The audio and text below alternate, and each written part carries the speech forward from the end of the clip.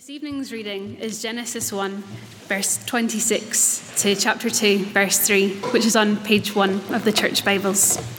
Then God said, "Let us make man in our image, after our likeness, and let them have dominion over the fish of the sea, and over the birds of the heavens, and over the livestock, over all the earth, and over every creeping thing that creeps on the earth." So God created man in his own image. In the image of God he created him, male and female he created them. And God blessed them, and God said to them, "Be fruitful and multiply and fill the earth and subdue it, and have dominion over the fish of the sea, and over the birds of the heavens, and over every living thing that moves on the earth." And God said, "Behold, I have given you every plant yielding seed that is on the face of all the earth, and every tree with seed in its fruit. You shall have them for food. And to every beast of the earth, and to every bird of the heavens, and to everything that creeps on the earth, everything that has breath for life, I have given every green plant for food." And it was so. And God saw everything that he had made, and behold, it was very good. And there was evening, and there was morning, the sixth day. Thus the heavens and the earth were finished, and the whole host of them. And on the seventh day, God finished his work that he had done, and he rested on the seventh day from all the work he had done. So God blessed the seventh day and made it holy, because on it God rested from all his work that he had done in creation. Let's pray together. Our dear Father, please speak to us tonight through your word for our encouragement. This is our prayer. It is our expectation, because it is your word we turn to. And we pray in Jesus' name. Amen. Now, please have your Bibles open at Genesis chapter 1, verses 26 and following. And as well as that, there are some notes on the back of the service sheet. It's really important that we know when we study the beginning of any Bible book, that we know what the book is there for. And that's perhaps even more the case with a book like Genesis. Genesis chapter 1 is part of the whole book of Genesis. And the purpose of the book of Genesis is to give God's people confidence that he will save them. And as the book unfolds, the purpose of the writer to give God's people confidence that he will save them is by telling them the story of humanity, God's creation of humanity, then the rebellion of humanity, then God's grace in calling a people through succeeding generations. That's the purpose of Genesis, to encourage God's people. And the purpose is reflected in the structure of the book. The book is divided into 10 sections, and section 1 begins at chapter 2, verse 4. Just glance at that in your Bibles. Chapter 2, verse 4. This heading occurs 10 times through the book. Section 1 proper: "These are the generations of the heavens and the earth when they were created in the day that the Lord God made the earth and the heavens." That phrase, "these are the generations," is the section heading that occurs 10 times in the book. And so that leaves us with chapter 1 through to chapter 2, verse 3, which we looked at last week as a whole and suggested it is a prologue to the whole book. And the purpose of the prologue, remember, the purpose of the book as a whole is to give God's people confidence that he will save them. The purpose of the prologue is to give God's people confidence that God will save us because he is the creator God. And it's like a big jolt and boost of confidence that we can have in anything that God promises, because he is the God who created everything. Now, the prologue, as we saw last week, is a beautifully constructed text describing God's perfect creation. God is the creator. God created through his word. He spoke and there was. And the emphasis in the text, Genesis 1 to 2:3 as a whole, is on these fundamental principles. It does not elaborate further on precisely how or how long it took. Now, our focus this evening is a little bit of chapter 1, God's creation of humanity. The first point, you see it on the sheet that I want us to just not miss the wood for the trees, is that God created humanity. Now, that's a massive worldview claim, but it's so important. God created humanity. We know that from creation itself. The creation, even in a fallen world, reveals the Creator. But we know it primarily because God has revealed it to us through his word, the scriptures of the Old and New Testaments, which we believe in as the word of God because the scriptures of the Old and New Testaments are attested to and affirmed by the Lord Jesus Christ. God created humanity. Consider the alternative worldview that as human beings, along with the rest of the cosmos, we were not created. The alternative worldview to God created humanity is that we were not created. We might call that accident or accidentalism, a worldview that everything in this world is the result of no creator, or no guiding hand, or no intelligent design, but rather, and this is the quote of someone who understands these things much better than me, rather the coincidental collocation of atoms and then impersonal scientific processes plus time plus chance. Impersonal processes plus time and plus chance. Now, we might consider that theory with, for example, sharks. It's interesting.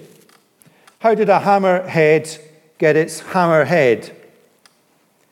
Was it impersonal processes plus time plus chance? Now, that's interesting, but it does not affect me or you personally. So let's make it personal. Is a human being, are you, am I, impersonal plus time plus chance? That matter without mind produces language and logic, or that matter without mind creates in us conscience, conviction about right and wrong. So when a football crowd riles against the decision of the referee, is that our innate and instinctive sense of justice or injustice?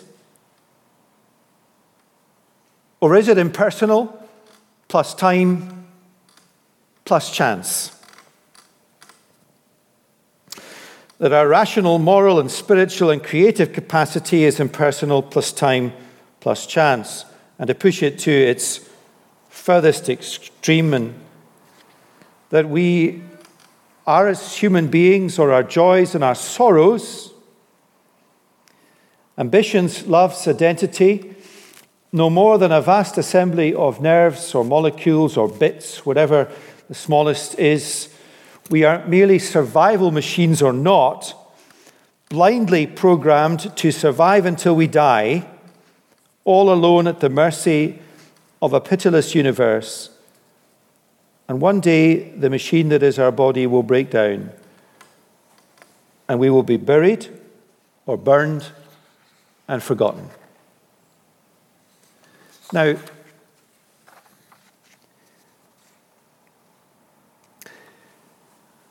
either I or Roger would be delighted and happy there's big things here, to dialogue with you afterwards, if you're not a Christian especially. But I think the alternate worldview to there being a creator God is that there is no creator. And we are not created. And that we are a product of stuff and impersonal and time and chance. And God's word says, and if you're not a Christian, just consider, even if perhaps you do not believe what God's word says, how much better it is. God says, no, don't believe that. God says, you are created in my image. And the difference between stuff plus impersonal plus time plus chance and being made in the image of Almighty God is as vast a difference as you can imagine. Now, look with me at the text in front of us in detail. And the text itself is carefully written and very persuasive. The first point, God created humanity as the pinnacle of his creation. Pinnacle as in the summit or the most important thing, the top. Now, the author of Genesis signals that in a number of different ways, that humanity is the pinnacle of God's creation. The repeated phrase that runs through the creation account, let there be. So let there be light, and so on and so forth. We see that in verses 3, 6, 9, 14, and 20 and 24. Let there be. Let there be. Let there be. All of a sudden, the formula is broken. Not let there be, but let us make.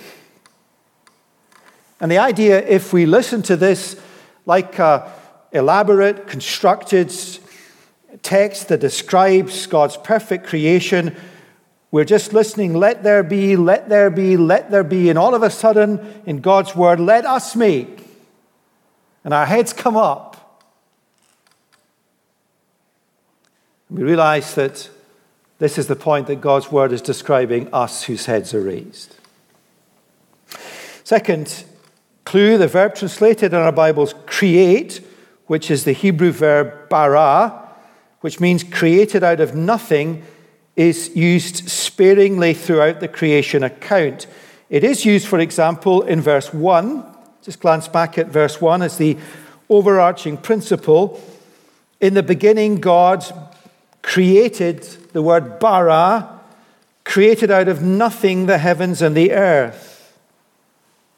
It's such a special word. But in verse 27, it is used 3 times. So God created bara, man in his own image. In the image of God, he created him. Male and female, he created them. And then notice that God's assessment of his creative work at the end of the 6th day is different from the other days. Throughout the creation account, we read that God, observing his creation, saw that it was good. God looked at what he had done, and it was good, it was good, it was good. For example, verse 10 and the end of verse 12. But at the end of the 6th day, after his creation of humanity, we read verse 31, and if our head was not raised up by let us create, our head will be raised up by God saw everything that he had made. Behold, it was very good. Other signals in the text, the length of the account of the 6th day relative to the other parts of the creation narrative, twice the length of each of the other days. And I guess most obviously, if you think of the image of the pinnacle or the peak or the summit, the high point, the creation of humanity is reserved as the last word or the last day of God's creative work. When humanity is created, God's work of creation is done. And so chapter 2 and verse 1, thus the heavens and the earth were finished, and all the host of them. In other words, when God had spoken into being his perfect creation, and when he had put humanity at the heart of it, God had finished the work that he had done, and he rested. Perfect rest as he observes his perfect creation. Or to paraphrase using our heading, when God had created humanity, the pinnacle of his creation, he was done. And it is clear from the text that God created humanity as the pinnacle of his creation. Now, God has, and this is, I guess, by way of application or implication, God has a very high view of humanity. He has a high view of all that he has created. God's creation was all perfect, but humanity is the pinnacle. And so we are to care for and value animals, but they are not humans, apart from Labradors, small black puppies. But they're not, though, are they? They're not humans. They're not humans. In the Western world, perhaps sometimes you'd be persuaded to think that they are.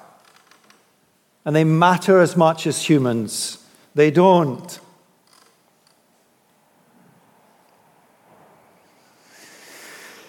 Now, God created humanity as the pinnacle of his creation. How is that expressed? God did not just say that humanity is the pinnacle of his creation. He did not just make the point by putting it at the end of his creation account, reserving the last word for humanity.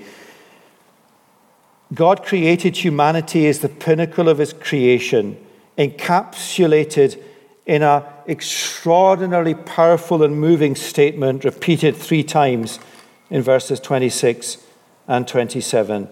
Let's read these important verses afresh. Verse 26, then God said, let us make man. That is the word Adam. It's a generic word for humanity.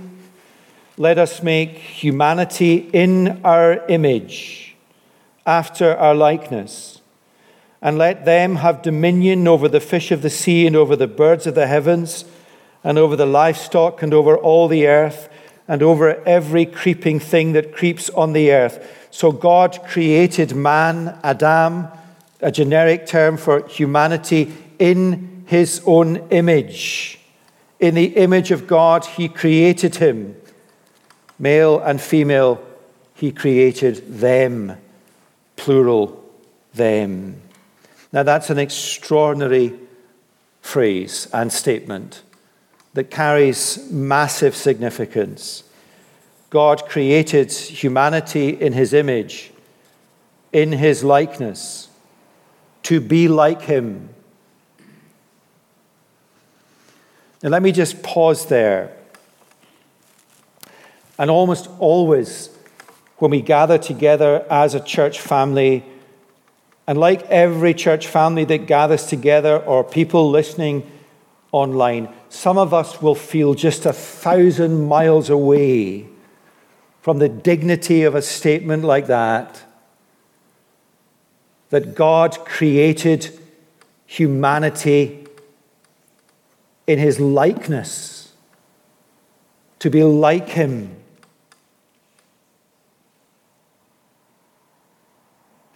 Now, it's important when we study Genesis 1 not to get into Genesis 3 too fast. We are not living in the world of creation. We are living in the fallen world. But the world of redemption is to restore this, to put it back.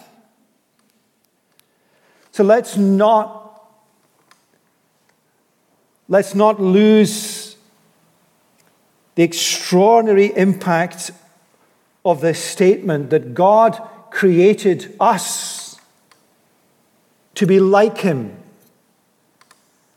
to share in his godness in all sorts of ways. Now, there are many things in the Bible as a whole about what it means to reflect the image of God in humanity, but I want us to focus on what Genesis focuses on. 5 things. First, God created humanity as relational beings. God created us for relationships. Now notice the detail again, and it's all there in the text, just in the detail, verse 26.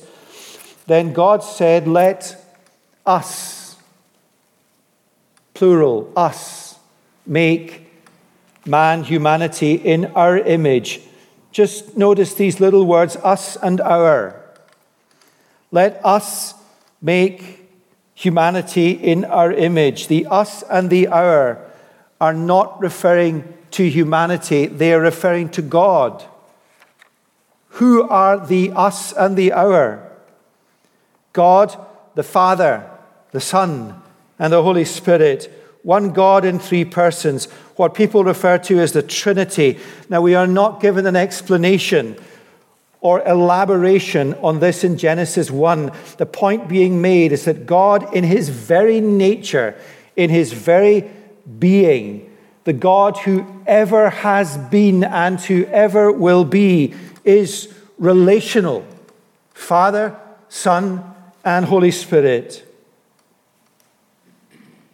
And that divine relational nature, that divine relational capacity, is reflected supremely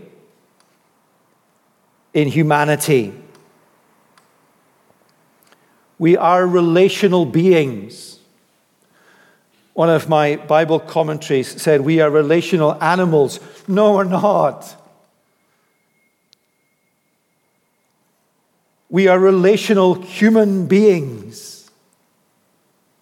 So often we want to, even when we write, to push humanity down the created order. We are relational humans at 2 levels. First, created for a relationship with God, to worship him, to have fellowship with him. Humanity is unique in this regard. Animals do not have souls. They cannot worship God. They cannot enjoy fellowship with God. They are his creatures, but they are not humans. And second, God also created us for relationship with one another, with our fellow humanity. And animals do not have relationships with one another of the like or of the order that humans have capacity for. God created humanity for relationship with him, for fellowship with him. God created humanity for relationship with one another, for fellowship with one another. Now let's pause and take a deep breath. All our instincts, all my instincts, are to face up to the fact that this is just not how it is.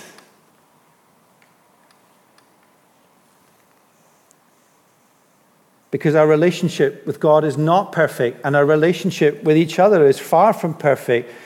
Some of you, many of you here in this room or listening, will have suffered in relationships with your fellow human beings.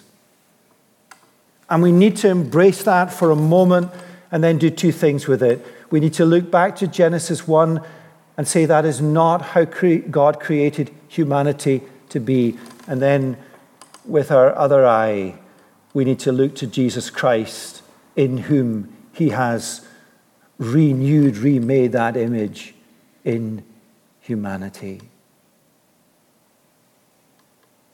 In the life of a local church, where we know and love one another, to speak in the realm of Genesis 1 is not insensitive pastorally, because we know and love one another and share and bear one another's pain.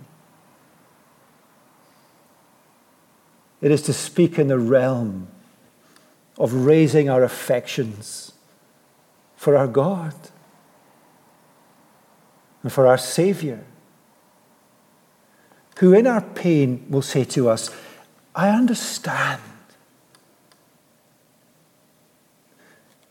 And I have come into your life in the person of the Holy Spirit, part of that relational dimension.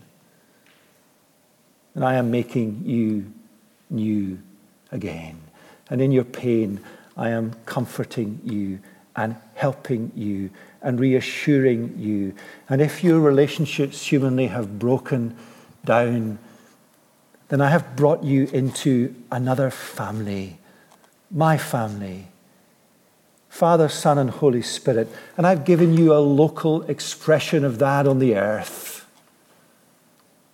where you are loved and valued. Second, God has created us as rational beings. Just a little comment. So in last week, the comment that stands out when you read it is, and he made the stars.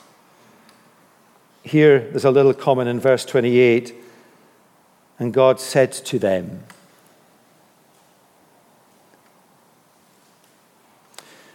God speaks to us, he reasons with us, and we can speak to him.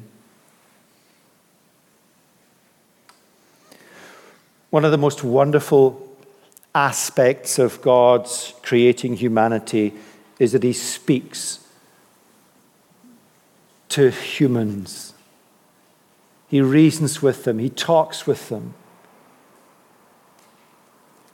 And one of the most wonderful things about the redemption, the renewal that we have in Jesus Christ, the first word that comes out of our converted hearts is Father.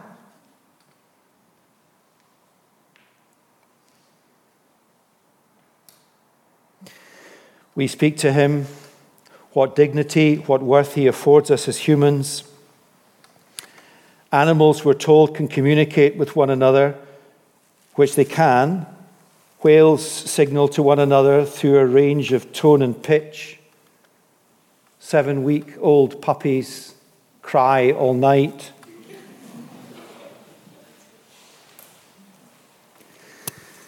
You know, when you listen to one of these nature programs, and they are powerful programs because they make you think there must be a God to create these things, but a whale issuing some kind of tonal cry that is echoed, amplified through the water of the oceans is nothing compared to the conversation that any of you will have with a person next to you tonight. Nothing like it. Or the conversation between two toddlers. Our ability as humanity with language, our ability to reason, sets us apart from the rest of creation. God created humanity in his image. Third, he created humanity, male and female. Let's read verse 27 again. So God created humanity, generic, in his own image. In the image of God, he created him, that is humanity, generic, male and female, he created them. The world in which we live would be a far, far poorer, paler reflection were it not for male and female, men and women.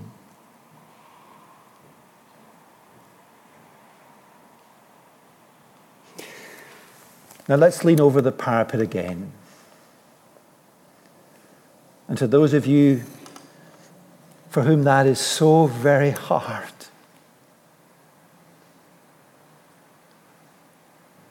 what you have suffered from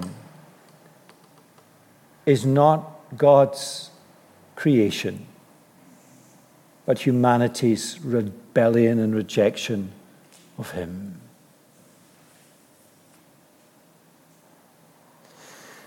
And as a man or as a woman, if you have suffered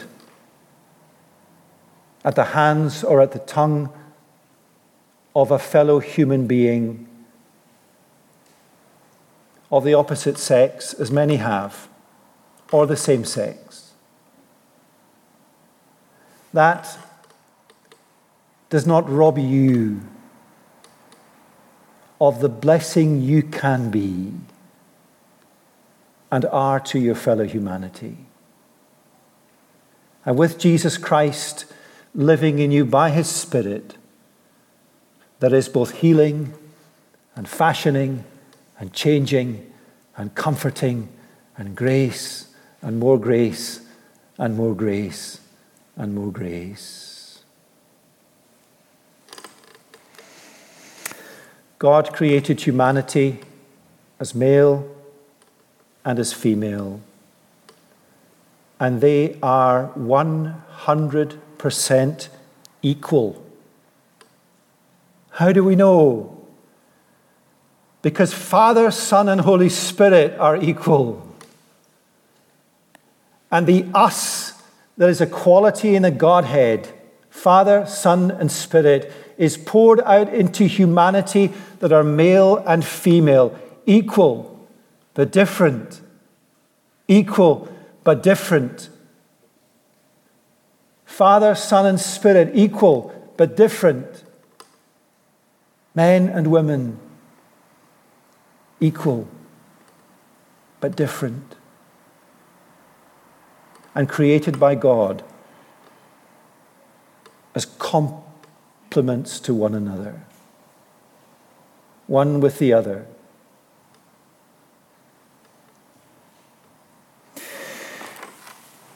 Now, fifthly, God created humanity in his image to be responsible.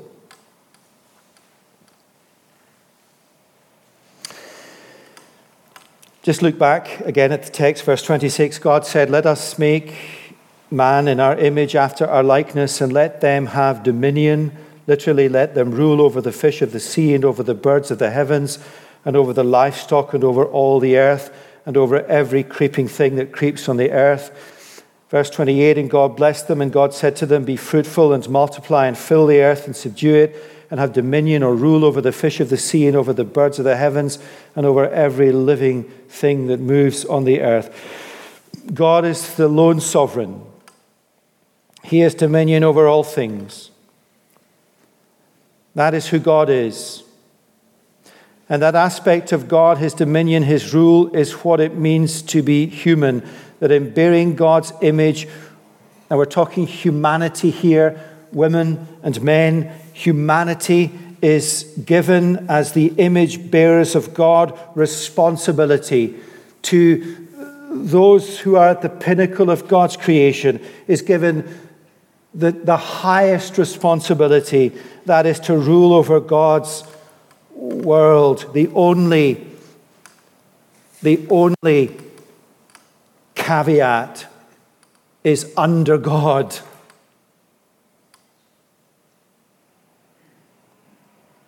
That is never in question. God has his vice-regents, but he is the regent.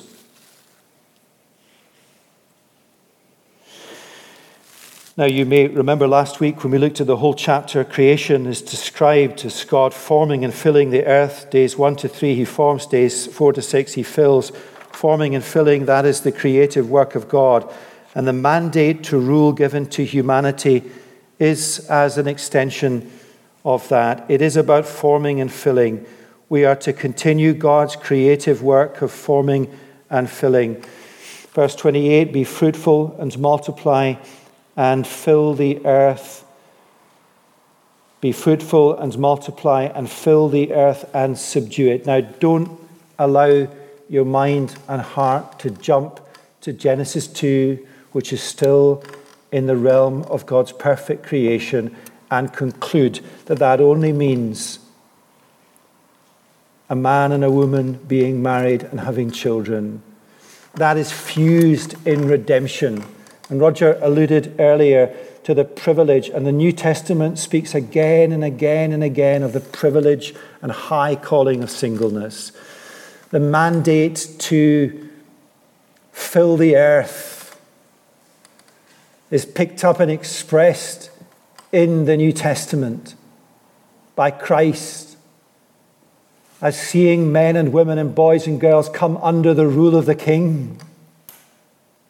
That's how their humanity is restored. That is how redemption works itself out in the world. And you see, the devil's tactic, even in a close and a loving church like this, is to rob some of you of the worth of this and the redemptive power of God and Jesus in this. Do not let him. Let him instead overwhelm you with a sense of his goodness in creation and his restoration, his remaking of us in redemption.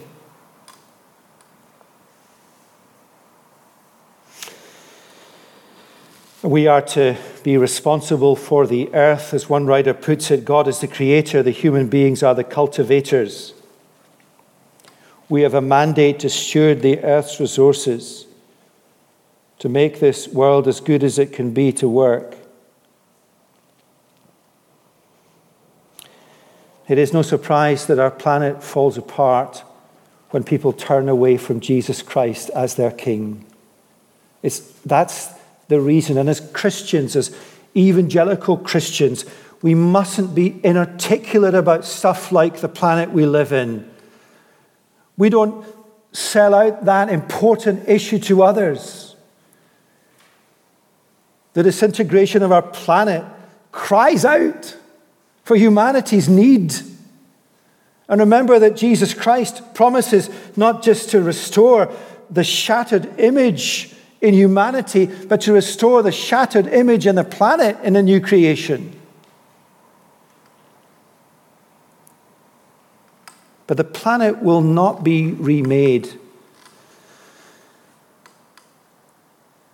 or there will be no progress of any significance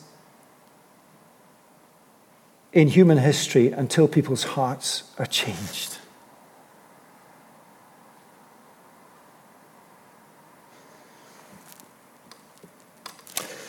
I think one of the most powerful speeches at the COP, I think we had a 27 now, COP26 in Glasgow, was Sir David Attenborough, who spoke with passion about the planet. And he appealed to people and said, our hearts must be changed. And that's through Jesus Christ. Now, that's what it means to be created in the image of God at creation. The rest of the Bible story, and I've alluded to this a little more than I intended, but just out of love and concern for us as people who have been impacted by a fallen world. The rest of the Bible story is about putting it all back together again. And that work of restoring the broken image in our lives, in my life, in your life, and in some of your lives,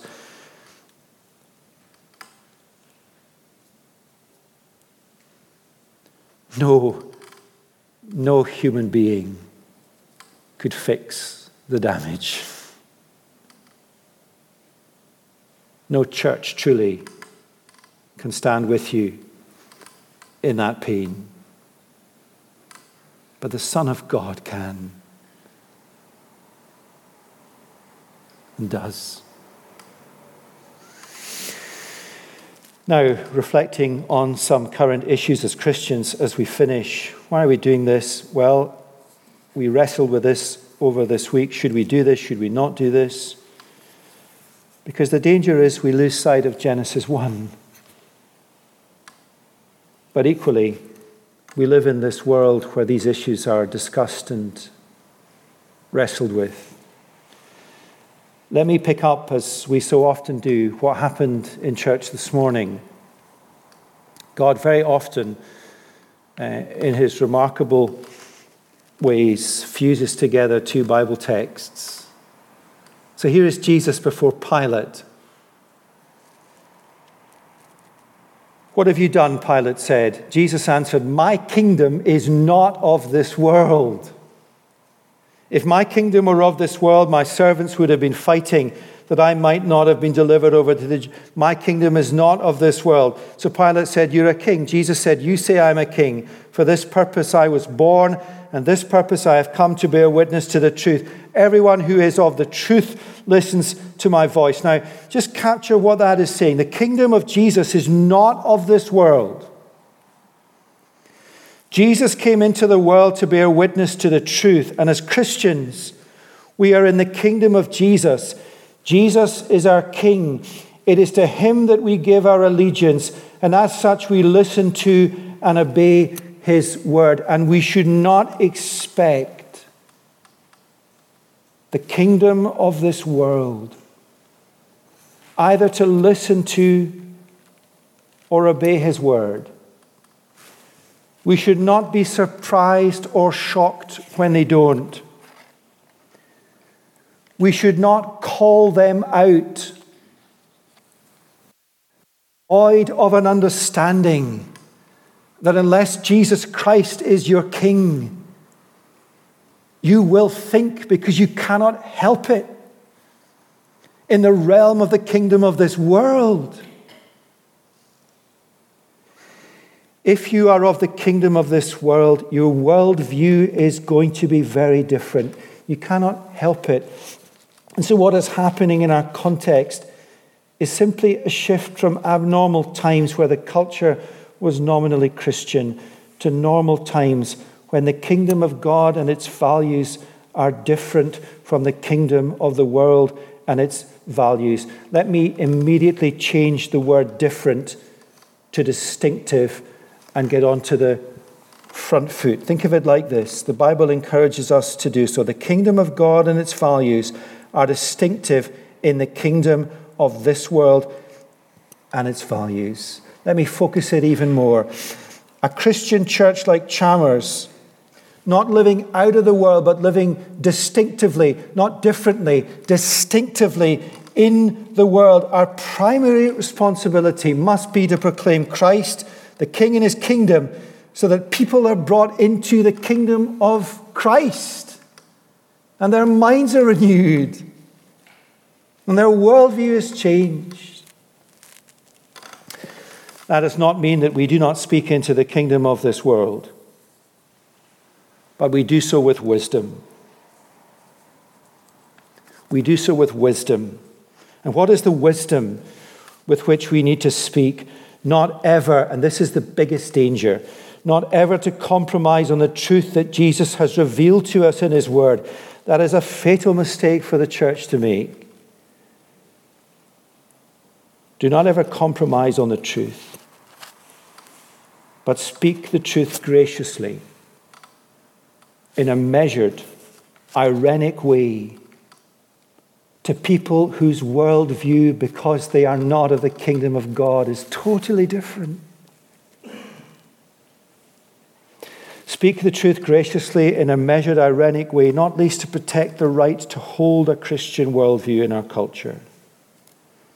And as our first priority, to proclaim Christ. don't know if you saw or have had that video shared with you of the Member of Parliament in Westminster this week who didn't speak the Christian worldview on this issue or that in Westminster. He just spoke the gospel. It's a different way of speaking into this world. To speak the gospel and therein to proclaim a different way, a better worldview, God's way, God's worldview. To proclaim it, to live it as distinctive communities of faith. And trust that God in his gracious mercy will open people's blind eyes to see and believe in Jesus and listen to his word and live in allegiance to him as their king. And that is not a weak stance. That takes tremendous courage. Weakness is compromising or withdrawing. It takes great courage to speak the truth graciously, like Jesus did before Pilate, who proclaimed him innocent and yet condemned him to death. Now, why have I spent our time on the current issues, not talking about the current issues? Because the way in is to talk about how we speak about them.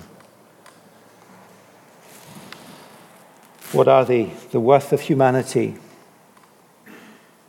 There are many things in our culture, for example, about the poor in this country, that as Christians, we need to not sidestep or feel that we shouldn't speak into. That's where Jesus is, where he would be. The dignity and worth of everyone.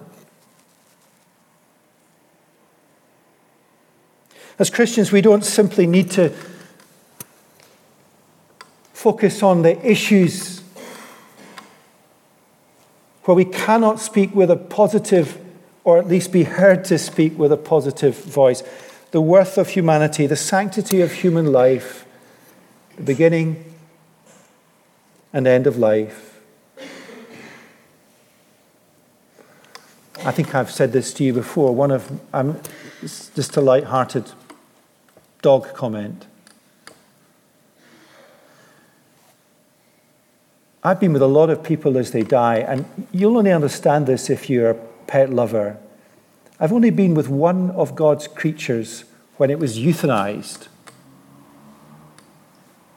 It was a dog.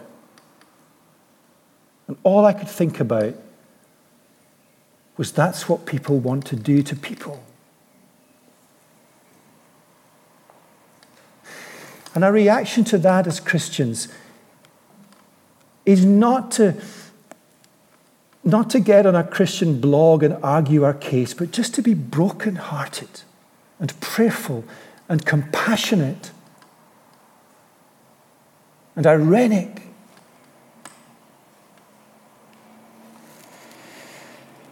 Or God made humanity male and female. And there's what's become a massive issue in our culture and in our time. How do we speak into that? With truth and with grace. And trust that in the progress of some of that legislation in public life, things will go too far. Too far. And people who aren't Christians will say there's something wrong. And restraint will return to our culture. God made you and I, men and women. We trust him, trust his design. and yet share and bear the pain of those for whom that is a huge struggle. Last word, not on current issues. A long sermon for which I apologize. That's not the last word. I didn't have time to tell you that. Is an appeal and a last word. Please engage with one another on these matters. Talk and pray with one another. We do not listen to these issues in a silo. We are in a family. And if you ever wanted to know what speaking the truth in love was after a church service and praying with one another, well, here it is.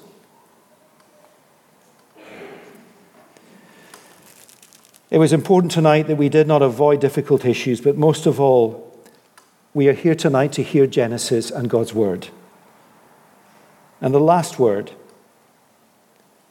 Let's go back to the text. God created man, humanity, in his own image. In the image of God, he created him. Male and female, he created them. And verse 28, God blessed them. God blessed them. God pronounced his benediction on humanity and no one else.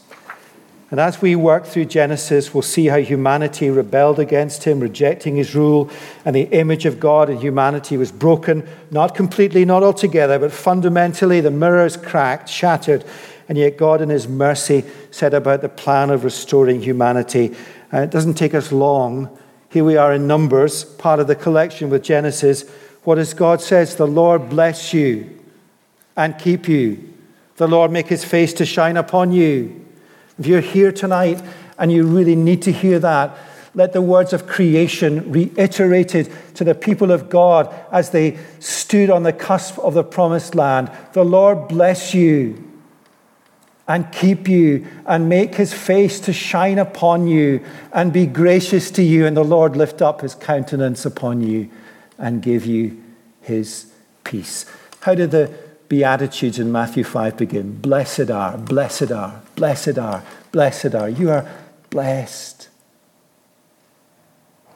How does every New Testament letter end? Grace and peace and mercy be with your spirit. Amen. Let us pray.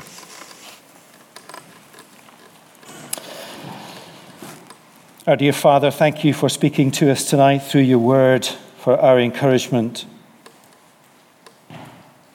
Help us now to focus on Jesus Christ, our Saviour and our Redeemer, who through his death and resurrection has saved us and restored that broken image. And we pray in his name. Amen.